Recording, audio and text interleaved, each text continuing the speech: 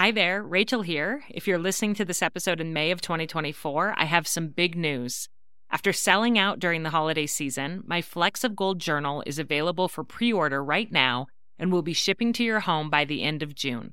To celebrate, we're running an amazing pre-order sale for Mother's Day. Purchase the journal before May 13th and you'll get $10 off every journal. This is our best price of the year, even better than Black Friday, so it's the perfect time to stock up for gifts for family and friends. This 3-year journal helps mothers to notice, savor, and write down the fleeting golden moments that they experience with their children each day. So go to 3in30podcast.com/flecksofgold to reserve your copy, and you'll also see our brand new cover colors, as well as our new cover option, which is a wipeable vegan leather. So again, go to 3in30podcast.com/flecksofgold to pre-order your journal, and from now until Mother's Day 2024, they'll be marked down by $10 each. I can't wait for you to experience the magic of this beautiful gratitude journal for mothers. You're listening to 3 in 30 Takeaways for Moms, and this episode is sponsored by BetterHelp Online Therapy. Therapy has been an invaluable way for me to process the difficulties I sometimes experience as a mother, and I recommend it to every mom I know who wants more emotional resilience and tools to support their family. BetterHelp is customized online therapy that offers video, phone, and even live chat sessions with your therapist, so you don't have to see anyone on camera if you don't want to. It's much more affordable than in-person therapy, and you can start communicating with your therapist in under 48 hours. This podcast is sponsored by BetterHelp, and 3 in 30 listeners get 10% off their first month at betterhelp.com/3in30. That's BetterHelp.com/3in30.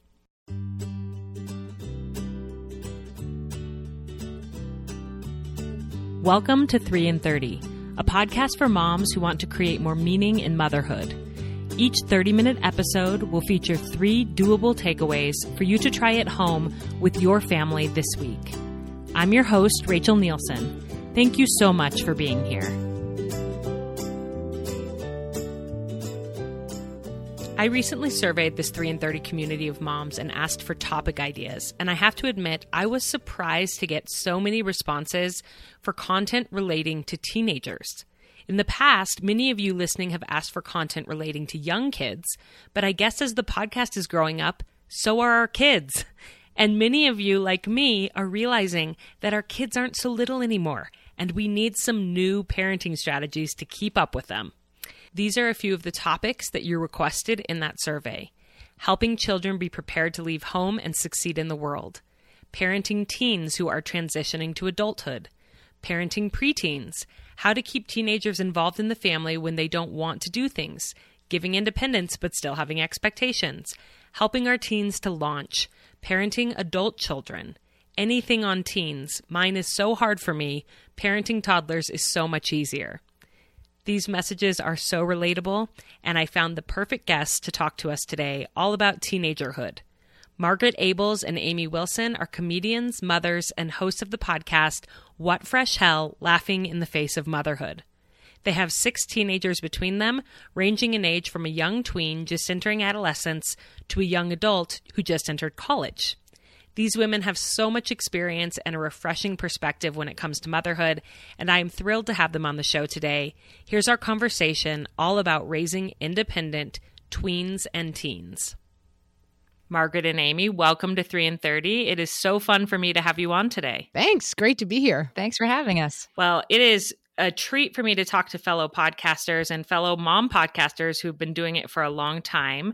Tell us a little bit about your show, What Fresh Hell, before we start, and then we'll get into our takeaways. Sure. Our show is called What Fresh Hell? Laughing in the Face of Motherhood. Amy and I both come from a comedy background, and so we decided really to do a comedy mom podcast. That was our original inception. And then as we developed it, we sort of realized, but wait, we also want to, as you do so well, give someone something to take away from it. So our basic raison d'etre is that we take a topic such as picky eating, homework, why is this such a hard time in COVID right now, whatever it happens to be. And through research and humor, we try to solve that problem in every episode. Some are more solvable than others. Some are more solvable than others. Like how to yell less. You don't how solve to yell it. less. Yes. So we often arrive at, okay, we solved it, but we recognize it's a lot of this stuff is an ongoing journey, to say the least. Oh, yeah. And I know a lot of listeners of my show love your show. They've mentioned to me how much they enjoy listening to the two of you and what great mentors you've become to them, even though they don't know you as podcast listeners. So it's a treat to have you here today. And as I mentioned in the intro, I have gotten so many requests for teenager content, parenting teens and tweens. I think that a lot of the listeners who listen to 3 in 30, they're in maybe a similar stage of life to me. They started listening when their kids were little, which I started my show when my kids were little. And now we're reaching the tween years and I'm kind of freaking out, you know? Rightfully so, Rachel. Rightfully so. Right. Get ready. And I'm getting nervous. And I think my listeners are too, because that surprised me that so many of the survey results were, please, I need help with the teen years. Help me prepare. Help me get through this. So the two of you have 6 kids between you, and 4 of the 6 are teens. That's and right. I would say, Margaret, that your 2 younger are tweens, essentially. Oh, they're solid tweens in every way. So you have some good experience with this, and you're going to share with us today. We're going to solve it. Teenagerdom, we're going to solve it. Don't worry. That's right. We got this. Yeah. Okay. Well, let's hear it. What's your first tip for solving teenagers? You know, the good news is that this is a gradual thing, I think, that we have found as our kids get bigger, that some of the same approaches that apply to younger kids still apply to bigger kids.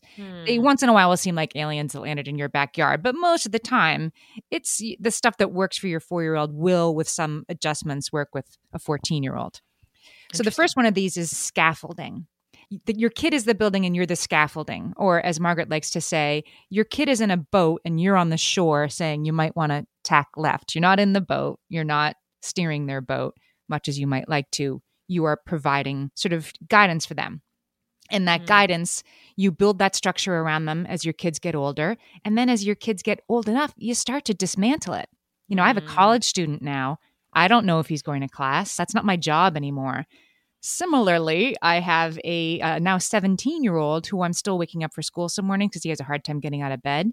I go back and forth. I'm like, I shouldn't be doing this anymore. You're too old. I'm not going to wake you up. And the mistake comes, learn from my mistake, when I just one morning sort of didn't wake him up and then was like, it's not my job to make sure that you're up. But I hadn't let him know that this was going to be the new plan. And so then he was frantically running around super late for school, furious at me. And the headline is Mom's a jerk, right?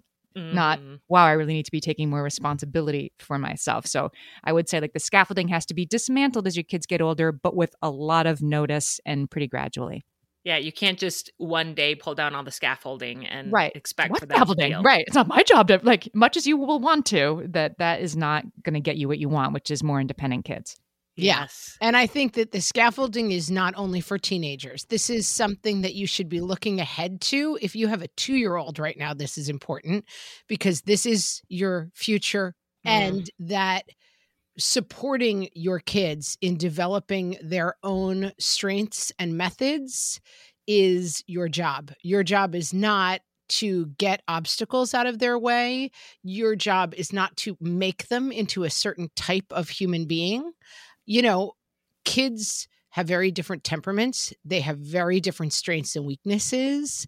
And I think that if you don't learn when your kids are young that you are not completely in control, that lesson is coming for you like a freight train when they are teenagers. And so it's a great thing to practice as your kids are growing up, because this will come at a certain point. If you're trying to control everything they do, someday they will have a car. You know, you have to sort of see the big picture, I think, to get ready for this. And how do you start to slowly dismantle the scaffolding without just, you know, in a rage one morning, crushing it all down? I'm not doing any of this for you anymore. How do you do it in a more methodical way? Yes, it can't be all at once. But then ask them what that should look like. Like my late riser, when my surprising him one morning by not waking him didn't have the effect. This is a kid for whom natural consequences don't work. You know, like if I don't wake him in the morning, he doesn't get up, but he does need to be in 2 more years a kid who gets himself out of bed. So we sit down and we talk about that, not in the moment, right? At a time when he's already chatting with me about something else. Because, teenagers are not open for conversations with you very often. But when the garage door is up and they're talking to you, which they suddenly will be, I took that moment to be like, hey, you know what? I'm thinking about this. I know you have a hard time getting out of bed in the morning. It is hard to get out of bed in the morning. I'm thinking about college. I'm thinking about how can we get you to a place where you don't need me to come in and get you? What should we do about that? And I let him come up with the solution, which in this case was an obvious solution. Like, I guess I'll set my own alarm and then you'll come in once, but then that's it. I'm like, okay, let's try that. And that's working. Sometimes the solution that your kid will give you is way different than the solution that you would have come up with. But it's better to let them have a say. And I'll put a fine point on the scaffolding thing. I have a child who's very disorganized and completely forgets their homework every single day. So then I'm at the choice of like, do I bring it and save them or do I leave it and let them face the consequences? So that is not working for either of us. I'm upset all day that he doesn't have it. I'm worried about it. He doesn't have it. His grades are affected. And like this kind of binary choice is coming up every single day. So what we do instead of facing that choice daily is that we try to build back from there and say, okay, what will work for you to get your homework in every day? At some point, I helped him letter homework in a silver pen on his black backpack. But then, of course, after a certain time, you see it, you get used to it.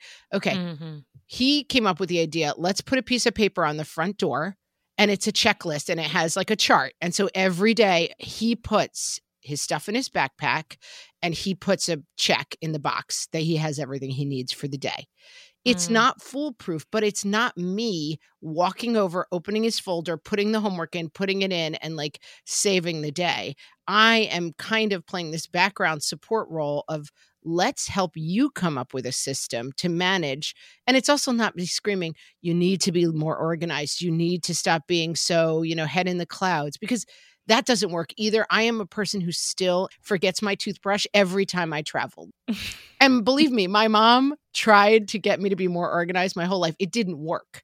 What I need is a million systems to handle the way that I actually am as a human being. But if we're doing those things for them, if we're like always racing in, bringing the homework, putting it in the backpack, you got to find your place in like that scaffolding role. Yeah, I completely relate. My mom said I was an absent-minded professor, and it totally fits. I still need a lot of systems, and I think it is a real gift to kids to teach them how to create systems and to teach them, okay, you often forget your homework. Could you take a picture of it after you're done with it and email it to your teacher? Like thinking outside the box of just how are we going to support you with all of these different aspects of growing into an adult? I also couldn't get myself out of bed when I was young. Me neither. My mom tried everything to motivate me. And then finally she said, I'm just not going to drive you anymore. It wasn't a sudden like rage. I'm not going to drive you anymore. She tried everything else. And so I called a taxi. And I know you guys live in New York City, so maybe that's not that weird to you, but I lived in suburban, like Littleton, Colorado, and there were no cabs driving around town. But I was like, well, my mom won't drive me, so I guess I'll call a cab.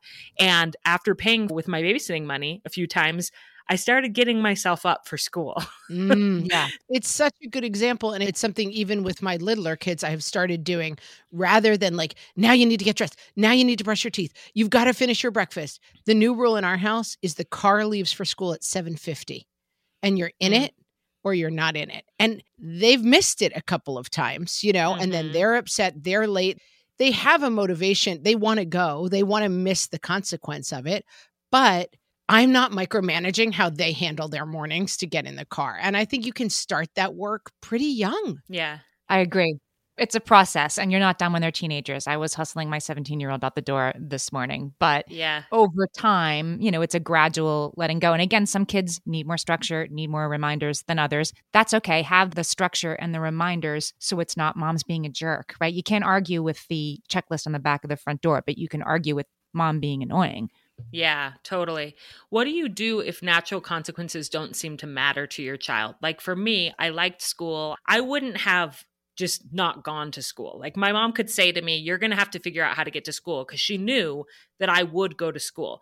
What if you have a kid that's like, sweet, I'm staying home, and they just don't care? Then what do you do?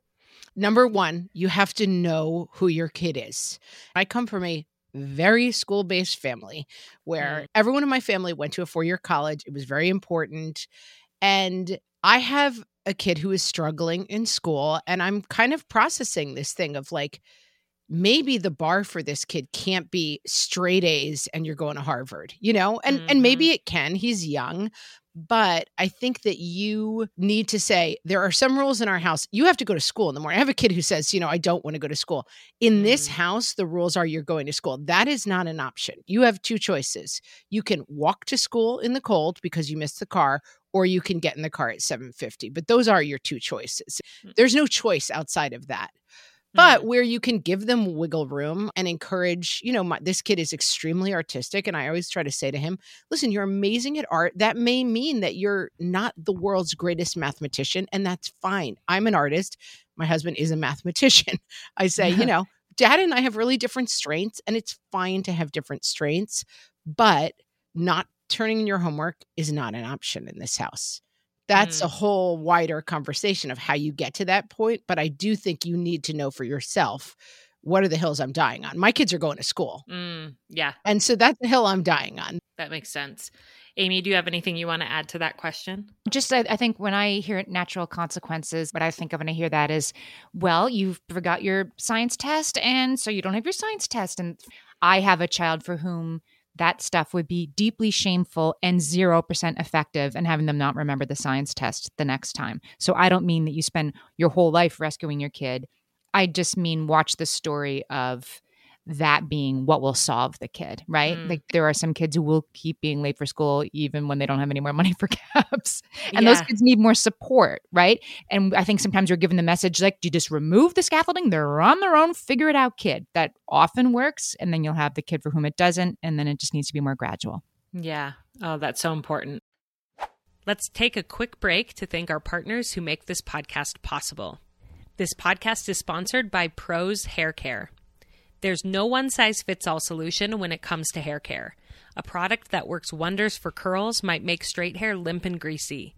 I personally struggle with oily hair, and I envy women who can go for days without shampooing. But now that I have my personalized Prose routine, I can honestly say that I am starting to fall in love with my hair. Prose makes custom hair care that's effective because it's personal. They start by asking about you as a person with their in-depth online consultation. Prose asked me really unexpected things like my zip code so they could consider how much pollution my hair experiences, and my eating habits so they could consider the type of nourishment my hair is getting. No judgment, just information. Next, Prose analyzed all my answers and determined what unique blend of ingredients should be in every product of my custom routine. I am most excited about my new Prose pre-shampoo scalp mask that I let soak in before I hop in the shower. It helps with that oiliness I mentioned, and it smells like eucalyptus. Prose is the healthy hair regimen with your name all over it. Take your free in-depth hair consultation and get 15% off your first order today. Go to prose.com/3in30. That's prose.com/3in30 for your free in-depth hair consultation and 15% off. This podcast is also sponsored by ButcherBox. ButcherBox delivers high-quality meat directly to your door. We are talking 100% grass-fed beef, free-range organic chicken, humanely raised pork, and wild-caught seafood. High-quality meat matters a lot to our family for the taste, the nutritional value, and the more eco-friendly sourcing. But we live in a small town in Idaho where it is not easy to find this kind of meat, especially in large quantities. That's why I'm so thrilled by ButcherBox's meat delivery subscription, where you can get 8 to 14 pounds of humanely raised high-quality meat delivered to you each month at affordable prices with free shipping. It makes meal prep, cooking, and grocery shopping so much easier to just know that meat is going to arrive on your doorstep. Shipping is always free, and this holiday season, ButcherBox is proud to give new members a free turkey. Just go to butcherbox.com/3in30 to sign up. That's butcher.com/3in30 to receive a free turkey in your first box. This conversation about what if a kid just won't go to school or they won't do what you want leads really well into your second takeaway. So Tell us that. Our second takeaway. We love a biological imperative on the What Fresh Hell podcast. A biological imperative is something that humans do because it serves a biological need.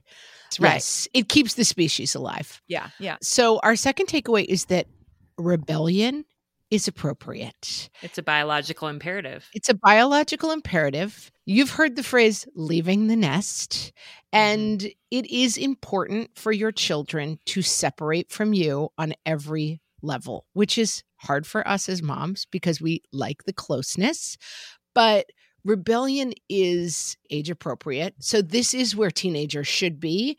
And it doesn't solve all your problems. But what I like about a biological imperative, I had a doctor say to me when I had a colicky child, crying is the only exercise babies get. And it just helped me change my mindset in terms of like, this kid won't stop crying and it's driving me crazy. I would just say it to myself like a mantra. And I would look at that baby and think, look at this baby getting great, healthy lungs and exercise. It doesn't solve it, but it does help reframe it as like, this is a natural and normal thing that is happening. And so I think it's a great thing and a really important thing to take away when you're thinking about teenagers. Teenagers, they're wired to be rebellious because they're getting ready to leave the nest. And they're also wired to be risk takers specifically. We had an author on our show. His name is Jess Shatkin, and he wrote a book called Born to be Wild. And he argued that in order for the human species to survive, right, cavemen, we needed the strongest, the cavemen and women in the peak physical condition to be able to take the greatest risks and go find the water and the food and that kind of thing. That's teenagers. Our teenagers can have resilience and strength, right? And they can get by on 3 hours sleep and they can do things that we can't. They're wired to be risky. Knowing that helps us understand they're wired for risk. They're wired to want to take risk. And so his book sort of argues that trying to tell teenagers that drunk driving is risky or that unprotected sex for teenagers is risky, they know that. We don't need to convince them that it's risky. They get it. That's why their brains seek it out. What we need to convince them to do is have a better attitude towards risk and teach them how to be safe around things rather than, don't you understand that's not safe? Yes, I do understand it's not safe. That's why I like it. That's why I like it so much. Yeah. And so does this mean you just accept that your kid is rebelling and say, whatever, let them rebel? Or how do you keep this in check? How do you honor the biological imperative while also keeping them safe and keeping your family in a non-chaotic place? I think they're very separate. So again, your rules are your rules in your household, and you should know what your rules are. Because the other thing I will say, which has also helped me reframe stuff, is the phrase boundary seeking behavior. So a lot of times as kids are flexing their muscles and trying out new things and saying, shut up, I hate you, you're dumb to us, they are looking for the walls of their box. Because without walls, without bumping up against something, kids feel very unsafe. And this feeling of excitement of like, I don't have to do what mom and dad say. I'm my own person. I have my own identity. I don't have the same values as my parents. It's thrilling and also really scary for kids. My mom was a family therapist, and she always used to say, like, keep your boundaries tight because your kids will go outside of them. And that's okay. That's part of their process. But if your boundaries aren't tight, they have nothing to push against. It's like being formed in a crucible, right? Like if they don't have that something holding them together to make them feel safe, you're their weighted blanket, basically. And so you don't abdicate your role as their walls, but you understand that like their job is to slam up against those walls all the time. And so hopefully the perspective of this biological imperative of rebellion gives us the idea when they keep slamming into us, the same way that listening to the baby cry, oh, this is how they're getting their exercise, and that you can kind of step back a little bit as you're holding your wall and say, oh, look at them being a completely appropriate and age-appropriate teenager. Right. It's like you're expecting it. So it's not a surprise to you. You don't have to be angry about it. You're just like, yep, they're pushing their boundaries just like I knew they would. Right. And something that struck me, Margaret, is you said that whatever boundaries you have, they will go outside of those. So if you don't have any, or if they're really, really loose, they'll go outside of that as well. They'll go even farther out. So keep your boundaries tight knowing, okay, what is acceptable to me and go a little bit tighter than what is actually acceptable to you. Is that what you would recommend? I would. And we had Kate Anthony, who is the Divorce Survival podcast, on, and she was talking about finding her boundaries with her ex. And she said, we're constantly adjusting them. Like sometimes we do stuff and I'm like, oh, this is a little too much. Like this, like fourth dinner this week or whatever. Like this is a little too much. And she's like, you can constantly adjust. You don't have to make a decision. You know, my kids recently came to me. Everyone's at a Squid Game. They're like, they want to watch Squid Game. And I looked at it and I was like, no, that's not good for me, you know?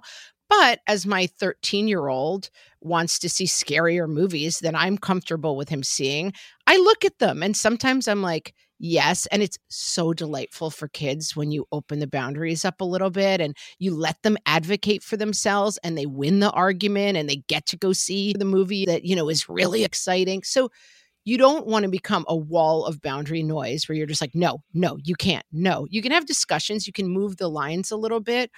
But I think where parents start to feel really lost is when the boundary seeking behavior is getting more and more out of control. It's usually, to me, a sign that your boundaries are set too wide. And like that's causing a ton of chaos. So you can just move them in. Interesting. And saying yes sometimes is important. My daughter came to me a couple of years ago and she was like, I have something I want to say.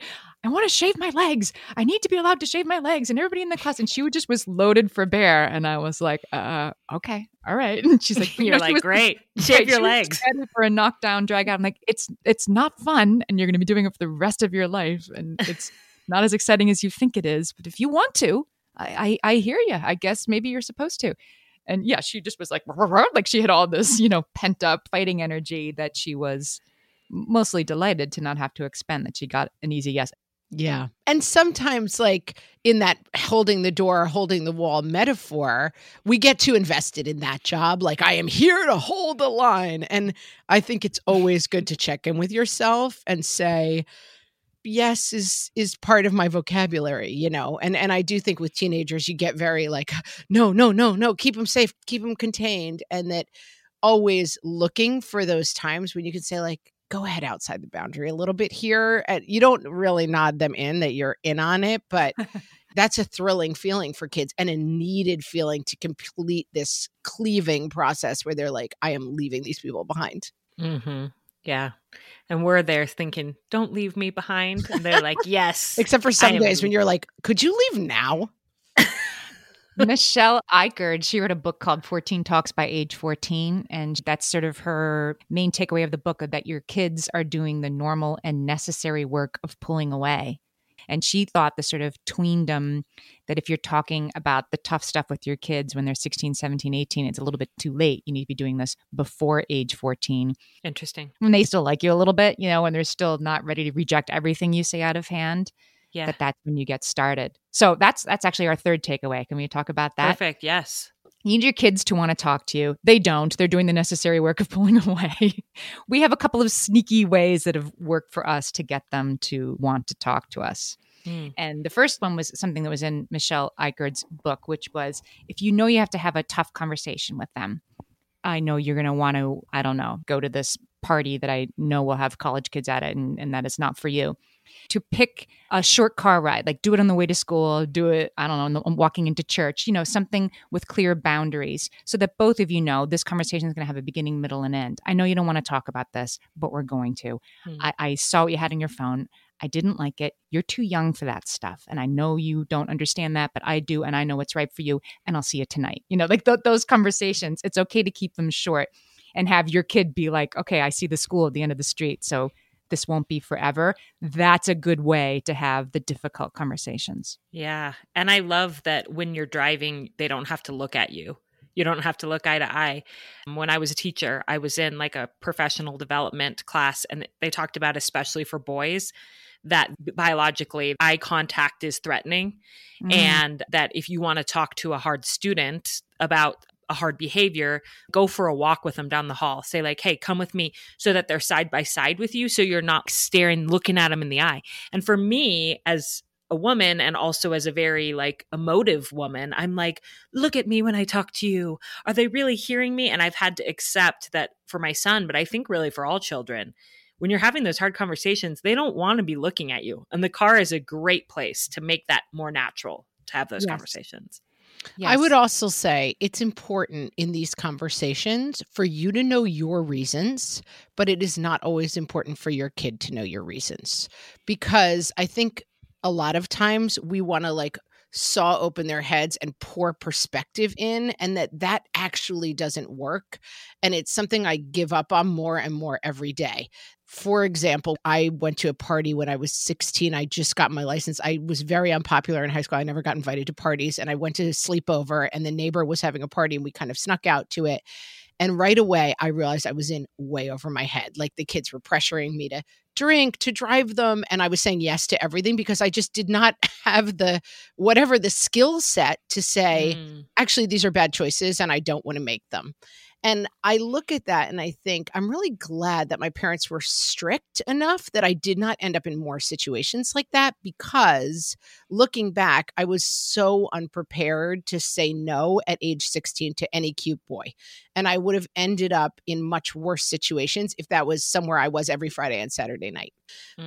That perspective is useless to my kids, I think. I think it is okay for you to say, this is the rule in our house, and you have to obey it. And then I sometimes find myself compelled to be like, because you see, I wasn't ready and I know you're not ready in this. And I just much rather you wait until college when you're much more able to navigate these difficult. So it's very hard for kids to see you and their perspective relating to each other.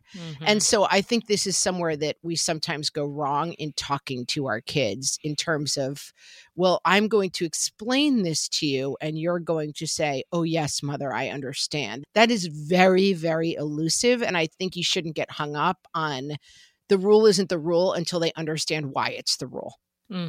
Yeah. You can have these conversations too. I think they're more frequent and they're way shorter, right? Like we're not going to have this is your brain on drugs, any question, half-hour presentation now, son. Yeah. That's not the way to do it. And the really weird thing, there are things my kids know more about than I do in terms of what's really happening on Snapchat, what's really in those edibles. You know what I mean? They know more. And I have the risk of, if I do a presentation on the risks with edibles, of them being like, she doesn't even know what she's talking about. But I can say to them, hey, I just saw this article in the New York Times this week. Lisa D'Amour wrote this article about the dangers of edibles and how what's really weird is that you don't have any idea what's in them. And that's what makes them especially dangerous. Did you read it? I'm going to send it to your phone. And then I drop it. And then at least they've heard me say the word edibles without my head exploding, right? And I'm not lecturing them. I'm just bringing it up. I'm just putting it down and walking away, hoping that I'm showing that I'm askable and relatable, for 1 minute.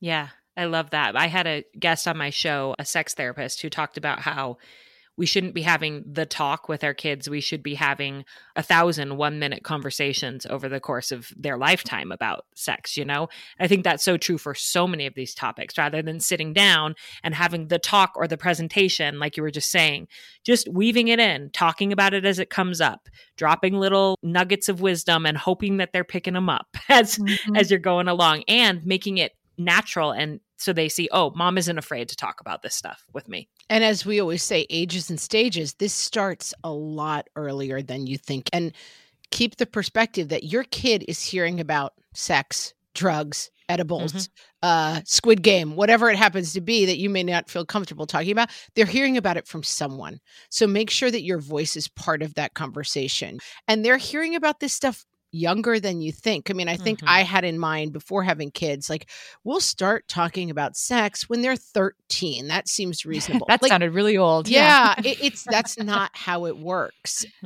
And the other thing that you find is life gets in the way, right? I mean, we've had things that came up with my kids, all sorts of stuff that's happened in our family, in their schools. We are talking about things that are pretty scary and advanced when they're 6, 7, 8 years old, because they're going to come up, and it's probably better. I'm terrible at this, so I'm giving this advice to myself. Lean into those conversations, whether it's something you're seeing on TV or something you're reading about in a book. And don't be afraid of scary topics, because if you can't be there with them in those scary topics, it doesn't mean those scary topics are not coming into their lives. Yeah. And I think as parents, we're so afraid that we might introduce an idea to them. Yes. That if we Right. talk to them about this, then they'll be like, oh, I never thought of that. Now I'm going to go do it. We always talk about Amy at, what were you, like 11 years old, that she used to sit on the fire escape behind her school and explain stuff to the other Catholic school kids. Yeah. I was the fifth grader that would explain the facts of life to the other girls in my grade completely incorrectly. I was a fount of misinformation. Oh, wow. And that's your only choice. It's you or it's Amy Wilson in the 5th grade. Exactly. So make the right choice, moms. And it's so true that they probably will have already heard about these things from other kids. And if they haven't, you bringing it up and talking to them about it isn't going to forecast them doing it. It's going to actually probably inoculate them more from making risky decisions and behaviors because they've heard you talk about it and they kind of know the truth about it versus just other kids on the playground. I think that's right. I have one more tip for this that is a little bit easier than I have to talk to my kids about this stuff I don't want to. I have found that the teenager who thinks you're an idiot or whatever can't resist when you say, so did you see what happened at Jets practice today? It looked like Salah was saying something to Zach Wilson. And I guess I read something on Twitter about it. This is how I get my kid who doesn't want to talk to me to talk to me. I go where they go. I have a kid who's really into the NBA. I have a kid who's really into the New York Jets. I have a kid who's really into this YouTuber podcast thing that does not appeal to me, but I know a little bit about them so that I can throw them in a conversation because they find it irresistible. It's what they really, really, really want to talk about. And I'm not saying I get my PhD in the NBA, but I know more than I used to. And it's because that's what makes my kid happy and what he really, really wants to talk about. I always joke that Amy relates to her teenage boys like a girl who has a crush on a boy. She does Absolutely. research the night before on what they're into. And then she's like, hi, just wanted to know if you want to discuss the NBA. But it worked. It totally works. It totally works. If that's what they want to talk about, then that's what I'll do, right? I'll meet them where they are. Not all the time, but a little bit. I love that. I feel like that is such a positive way to interact with them and a positive way to kind of wrap up our 3 takeaways. Ending with that, connecting with our kids is what matters, sharing what they're interested in and loving them and being their friend in an appropriate way, being their parent, but also being their friend will build so much more connection with our teens and our tweens. So thank you so much for coming on 3 and 30 and for sharing these takeaways. Where can listeners find your podcast if they want to tune in? You can find What Fresh Hell Laughing in the Face of Motherhood, as we like to say, wherever you listen to podcasts. We're on Facebook at What Fresh Hellcast, and we also have a great community there so that you can talk to other listeners from the podcast. People are sharing mom advice. Great place to be. You can find us everywhere we are at whatfreshhellpodcast.com. Perfect. Yeah, all our episodes are there and you can search them and we would love for people to come find us. All right, great. Well, thank you so much for coming on today, for your wisdom, and we're grateful for your time. Thanks for having us. Thanks, Rachel. I am feeling reassured, and I hope that you are too. Amy and Margaret really calmed my nerves a little bit about what is to come, and I feel more confident and equipped to mother through those tween and teen years because of their 3 takeaways. And let me recap those for you. First, build and remove the scaffolding gradually. As parents, it is our job to provide structure and support as our kids grow, and then we need to slowly step away and let the children stand on their own. We can't do this all at once in a fit of rage. Well, we can, but it probably won't work as a long-term solution. Instead, we can support them by talking with them about their ideas to take responsibility and working with them to create systems to support themselves. Second, remember that rebellion is an important, developmentally appropriate stage for teenagers. Not only is it something you can't skip, it's a stage you shouldn't skip. Teens are seeking boundaries and they need you to be their weighted blanket to keep them secure. But it's important not to be surprised when they push back against that. It's part of their growth. And third and finally, use small moments to get your teens to talk to you. Short car rides or walks to a destination can make a challenging conversation feel less threatening. Also try to meet them where they are and show interest in what interests them, so all of your conversations aren't just about discipline and issues, but rather you're building a real friendship with them. I hope this episode eased your mind a little bit like it did for me and reminded you that we are going to be okay, and so are our kids. Let's just keep loving them and loving ourselves. I'm rooting for you, and I hope you have a great week with your family. I'm Stacey Toth. And I'm Dr. Sarah Ballantyne. And we'd like to invite you to come listen to our podcast, The Whole View. Each week, we follow the science for an in-depth answer to a listener-requested topic related to health and wellness. But we're not your typical health show. We're talking emotional and physical, looking at dozens of scientific studies to support our answers. You might be surprised what the science can tell us. When we share practical tips and embarrassing personal stories, we make sure no one is left thinking perfection is the goal. In fact, this one time at band camp... Not now, Stacey. Oh, right, sorry. I was about to get on a soapbox again. The Whole View is exactly that, a comprehensive and holistic look at important topics that likely resonate with you. We also take a body-positive approach, and instead of engaging in diet culture, we focus on what the actual medical research says are the healthiest choices in terms of diet, lifestyle, and non-toxic living. And we're not afraid to bust myths that are trending in health-conscious communities. Join us to laugh and learn and just feel like you're hanging out with your two nerdiest besties. Check out the Whole View podcast wherever you listen, and don't forget to subscribe so you never miss an episode.